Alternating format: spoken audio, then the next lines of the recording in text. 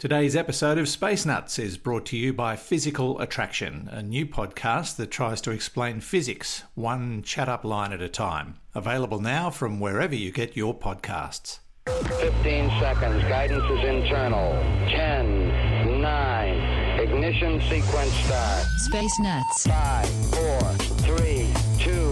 1, 2, 3, 4, 5, 5, 4, 3, 2, 1. Space Nuts. Astronauts report it feels good. Hello once again, and thank you for joining us on the astronomy podcast that we like to call Space Nuts. We were going to call it something else, but that was taken, which was Space as We Know It by Intelligent People. We got Space Nuts. But that's okay. It's better than space ache. Yes, exactly right. And joining me as always, I'm Andrew Dunkley, by the way, your host, and Fred Watson from the Australian Astronomical Observatory. Good day, Andrew. You didn't see the queue. You came in too early. I'm sorry. I was too enthusiastic. Oh, that's okay. I just can't wait to talk to you. That's what it is. So. We like that. We like that very much. Now, today we're talking about a video that's been released by NASA, which you can look at on the interwebs, of a flight over Pluto. It's only a couple of minutes, but it's well worth looking at. Gigantic jets over Hawaii. We're not talking Dreamliners or A380s. We're talking actual jets out of cloudy things, which is their official name. And giant lava blobs that created Iceland and Hawaii. So Hawaii is sort of in the headlines on both of our, or two of our stories today. But first, let's talk about this NASA video, the flight over Pluto, which I've just had a look at, and it's a nice sort of slow motion representation of just coming over from the dark side to the light of Pluto. It's very, very clever and fascinating too. Beautifully done. And it underlines the new knowledge that we've gained about Pluto since the New Horizons flyby, which this is basically an animation made from the data that came from New Horizons. Since that took place on Bastille Day in 2015, July the 14th, 2015. That extraordinary mission, I think, ranks among the great scientific enterprises and was basically done on a shoestring budget. And I had the great good fortune today, in fact, to meet two of the scientists involved with it, including the principal scientist and the brains behind New Horizon, Dr. Alan Stern, of the Southwest Institute in Boulder, Colorado. Extraordinary stuff to see him telling the story of New Horizons and Pluto. It's a story that's been well told, and certainly I've lived and breathed all that stuff for about the last decade. But to hear it from the man himself was quite impressive. And he showed many of the images that we've become familiar with of this really amazing dynamic world. Everybody expected Pluto would be a pockmarked, dead world that really had nothing going on there, just leftover craters from bombardment when the solar system was in its infancy. But what we found was surfaces that are very, very youthful, certainly less than 100 million years old, probably in some cases less than 10 million years old, which as in geological time is really just yesterday. The one piece of information that fascinated me, Andrew, was a picture that I hadn't seen before of Pluto's large moon, Charon. And Charon is a world that is actually half the size of Pluto. It's a large object, comparable with the planet itself, or the dwarf planet itself. And it's so big that it actually pulls the mutual center of gravity outside the body of Pluto. And so Pluto and its moon Charon actually spin around a point that is just an empty point in space. It's called the barycenter, or the center of mass. And that defines them as being a binary planet rather than a planet or a dwarf planet and its moon. Charon, though, is quite different from Pluto. It is more heavily cratered. It's a different color. it's pretty uniform all the way round. Uniformly grey was how Alan Stern described it. But what surprised me, and which I hadn't seen before, was a kind of crack around its equator. And it's not just a single crack, it's a system of canyons, of chasms, that basically run around the equator of Charon. And it struck me as being something similar to a phenomenon that we see on one of Saturn's moons, Iapetus. But what Iapetus has around its middle is not a crack or a depression or a series of canyons. It's got a ridge, that's right, a mountain ridge. But it turns out that they probably have something in common, because we know that Iapetus's mountain ridge came about because essentially as Iapetus cooled from its molten state early in the solar system, as it cooled, it contracted, and it meant its crust was a bit too big for the size of it. So exactly, it buckled up into a ridge around hand the equator. gestures, just yes, hand gestures. I'm sure your listeners saw them. I certainly did. Whereas here's the tricky bit. I thought this was really neat. Charon has a large fraction of its material being water ice. So it's like so much in the outer solar system, it's made largely of water. And of course, water, as it cools, expands. When it freezes, it actually gets bigger. And so what it's done is split Charon open. Rather than formed a ridge, as has happened with the Iapetus, it split open Charon to reveal this kind of set of canyons and chasms all the way around its equator. Remarkable stuff. Charon is rather more than 1,000 kilometers in diameter. As I said, half the diameter of Pluto. A very interesting and important world. One other comment while we're talking about Charon is that it's also got polar caps. Well, it's got one polar cap. We couldn't see the south side of it when New Horizons flew by. We could only see the North Pole region.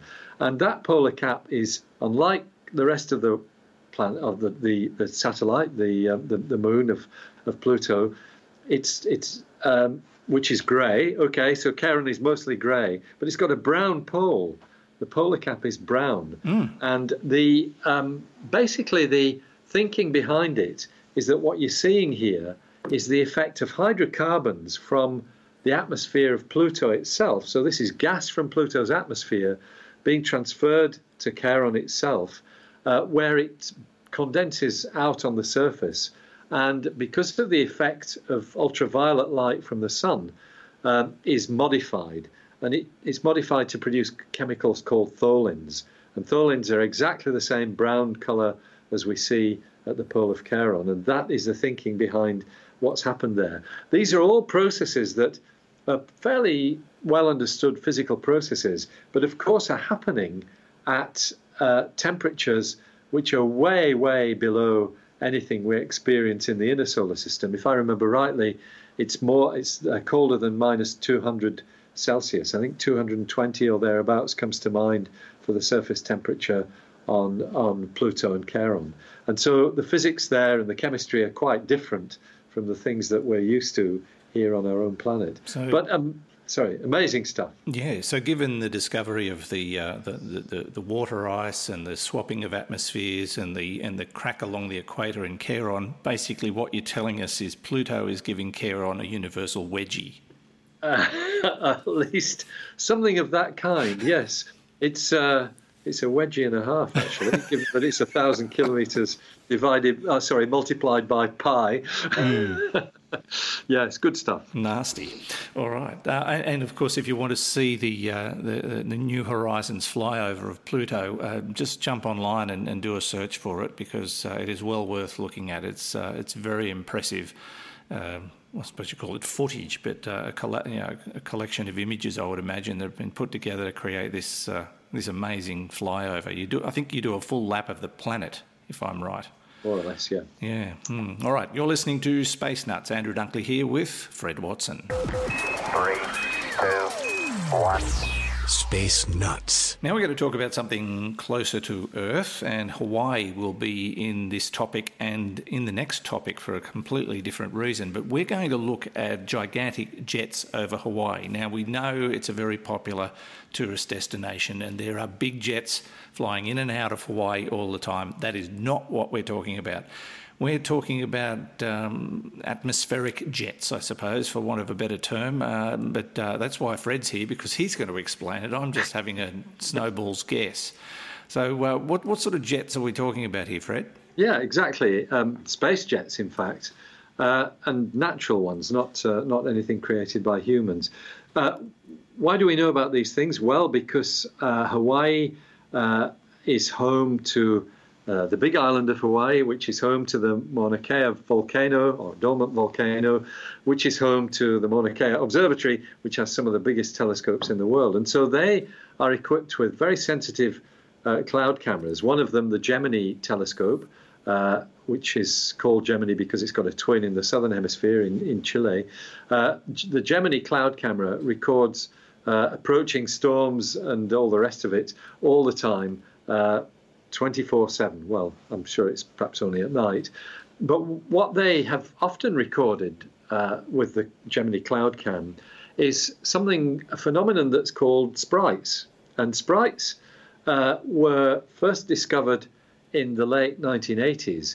And these are like upward pointing lightning strokes from clouds. So if you've got a cloud that's a thundercloud and it's discharging lightning to the ground, in the form of conventional lighting, the stuff that we're all familiar with. We now know, and it's been known since the late 1980s, that there are often upward pointing strikes as well, coming from the top of the cloud. They're often red, and they're called sprites. That's the name that was given to them. They are relatively common. They've been observed many, many times. You can often find photographs of them on websites that concentrate on the sky at night, and there are many websites like that. But what the Gemini cloud camera observed recently, this was actually, as we're recording this now, it was just a week or so ago, was something that has a different name. It's called a gigantic jet. And it's like a sprite, but it's gigantic. So this is a bright flash that extends upwards from the top of a thundercloud and goes right up to the ionosphere, something like 80 kilometers above ground. So, you know, the thunderclouds themselves might stretch up to 15 or perhaps 20 kilometers. But these, and sprites are not much further than that when you get sprites occurring there at lower levels. But this gigantic jet that was captured and others that have been observed, they've only been observed since 2002 or so, they actually are much more spectacular. So a very nice image, once again on the Space Weather website, worth a look, an image of the gigantic jet over the mountain of Mauna Kea in Hawaii. Have they figured out what causes these things? There's certainly a lot of work been done on it since they were discovered. I suspect the gigantic jets themselves are not really all that well understood. The sprites and some similar phenomena or related phenomena, some of which go by the name elves.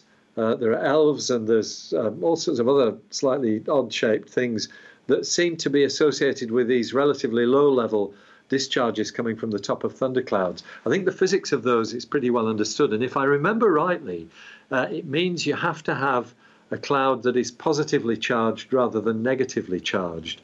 And you can have either, but it's only the positively charged ones that release the sprites. Now, whether that is true of the gigantic jets, I don't know. And I'm not sure how much research has been done on this because there is really, they're rare. There are not many photographs of them, and even smaller amounts of other kinds of observations. So I think this is one that we'll hear more about as time goes on, but they are very spectacular. The one that's on the Space Weather website is really extraordinary. Oh, it's amazing, but it also suggests that's a massive amount of energy being discharged. That's right, indeed. And where's it going? Out into space. Yeah. It's probably some sort of interaction with the solar wind as well, Andrew. You know, this wind of charged particles that comes in from the sun. Almost certainly some kind of influence from that too. Fascinating. And, yeah, great pictures, great photos. Have a look at them.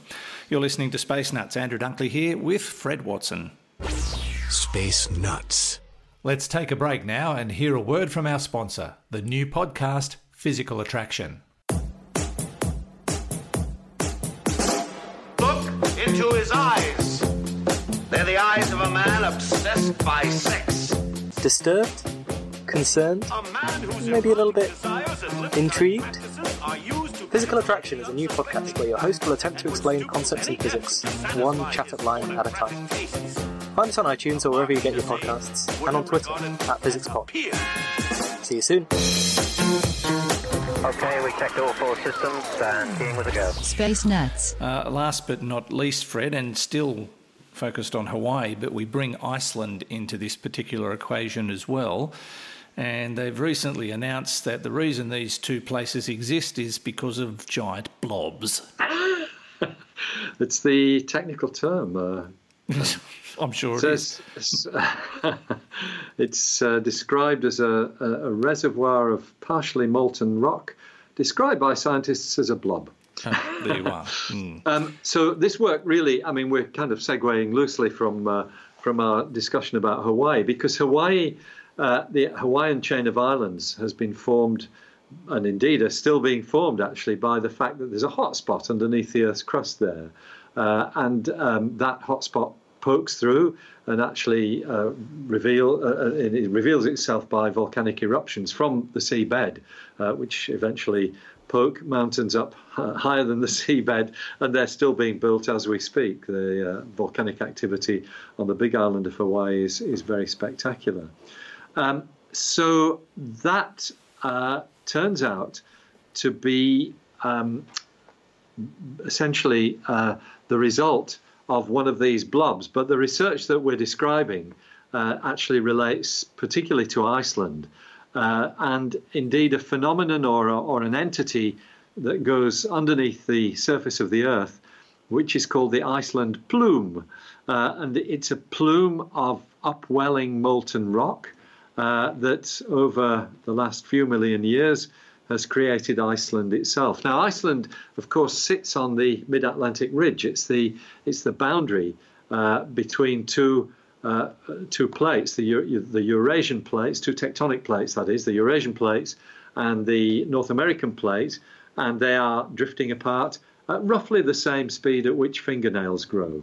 Oh, wow. As the volcanologist who comes with us to Iceland when we visit there tells us that that's how fast these two halves are pulling apart. That's it's actually pretty quick in the scheme of things. It is. It's a few centimetres a year. That's right. So that's the two plates are drifting apart at that speed.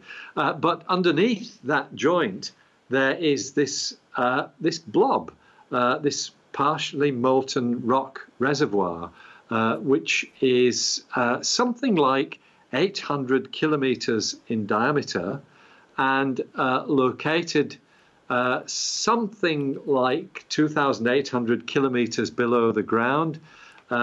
It's roughly 15 kilometres high, so it's like a big flat pancake that sits underneath the region where Iceland exists and basically allows the volcanic activity.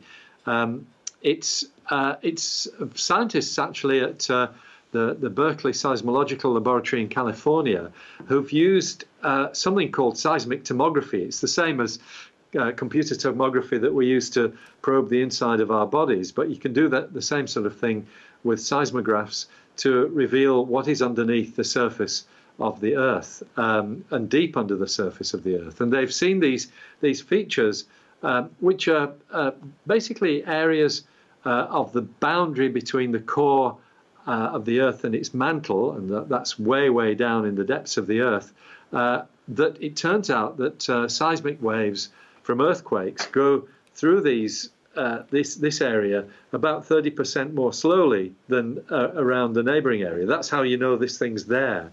And they are quite rare.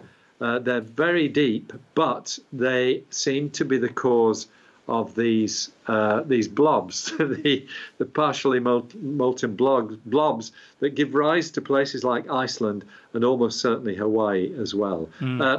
Perhaps some of the Pacific islands too. So maybe in Indonesia, perhaps. Yes, that's right. It could well be that we've got similar things going on to our north here in Australia. But really interesting stuff. And is it to do with space? Well, the Earth is a planet. We talk about everything that concerns planets and what's happening deep under the surface. It might be inner space, but it's still part of Space Nuts and what we talk about. The volcanology of these places is very, very interesting and actually part of our understanding that leads us to basically understand how other planets in the solar system and beyond might work. Oh, yes. I mean, my wife and I are fascinated by volcanoes, and we've visited a few on our travels and stood right on the edge of a few, as you have too, Fred. Indeed, yes, that's right. You don't realise the magnitude of the power of the inside of the Earth until you're standing on the rim of an active volcano and you feel and hear and smell and taste what's blowing up in your face. I mean, it is just awe-inspiring and absolutely terrifying. Yes, it's terrifying, that's right, especially because you get these sort of burps of really quite toxic gases, very sulfurous fumes. And I was on the rim of one volcano, and the guide said, "Oh, just turn your back to them; they'll be all right. That'll fix it." That'll fix it. Yeah. Well, Mount Yasser was one we stood on. It's not a big volcano because you can walk up to the top of it, and it only takes 5 minutes. But gee, it really is a busy little volcano, that one, and we saw some amazing things. And I often tell the story of when we were standing up there, the wind changed and everything started blowing towards us, and the guide said, "Time to get off, the lava bombs, 3,000 degrees." And as we're leaving, one of our group decided to lollygag a bit and stood and waited on the rim a bit longer, and there was this massive bang. And I had enough time to take my camera out of my pocket, turn it on, focus it, and take a photo before the lava hit the ground. And I got her sort of standing by herself on the edge of the volcano with all this stuff raining down. It's amazing. Was she okay? Yeah, she was fine. It didn't land on her, but I did see video later that a friend of mine took of a lava bomb landing in front of me, and I never saw it. Wow. Never saw it. It was 20 metres probably from where I was standing. There you go. You had a lucky escape, probing the inner depths of our planet. Yes, indeed. Kilauea, I enjoyed that too. It's a completely different situation. It's it's like a very sad old Labrador compared to Mount Yasser, but in a nice way. Labradors are nice. Very much. All right. Thank you, Fred, as always. And a pleasure to talk to you too. Thank you very much. We'll see you next time. Fred Watson from the Australian Astronomical Observatory, and from me, Andrew Dunkley, thanks as always for listening. Don't forget to write, Facebook, Twitter, whatever. We certainly love your questions, your comments, your feedback, anything you'd like to convey to us. Please do. Don't forget to listen to our sister podcast, Space Time with Stuart Gary. Until next time, goodbye. Space Nuts. You've been listening to the Space Nuts podcast. Complete Houston. Subscribe to the full podcast on iTunes, Audio Boom, and Stitcher, or your favourite podcast distributor. This has been another quality podcast production from Bytes.com.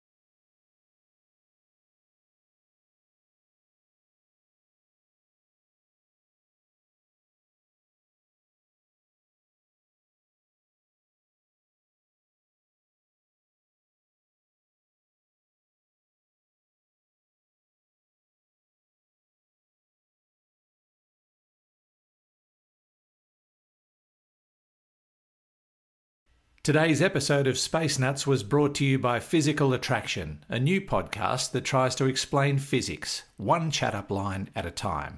Subscribe at all good podcast outlets.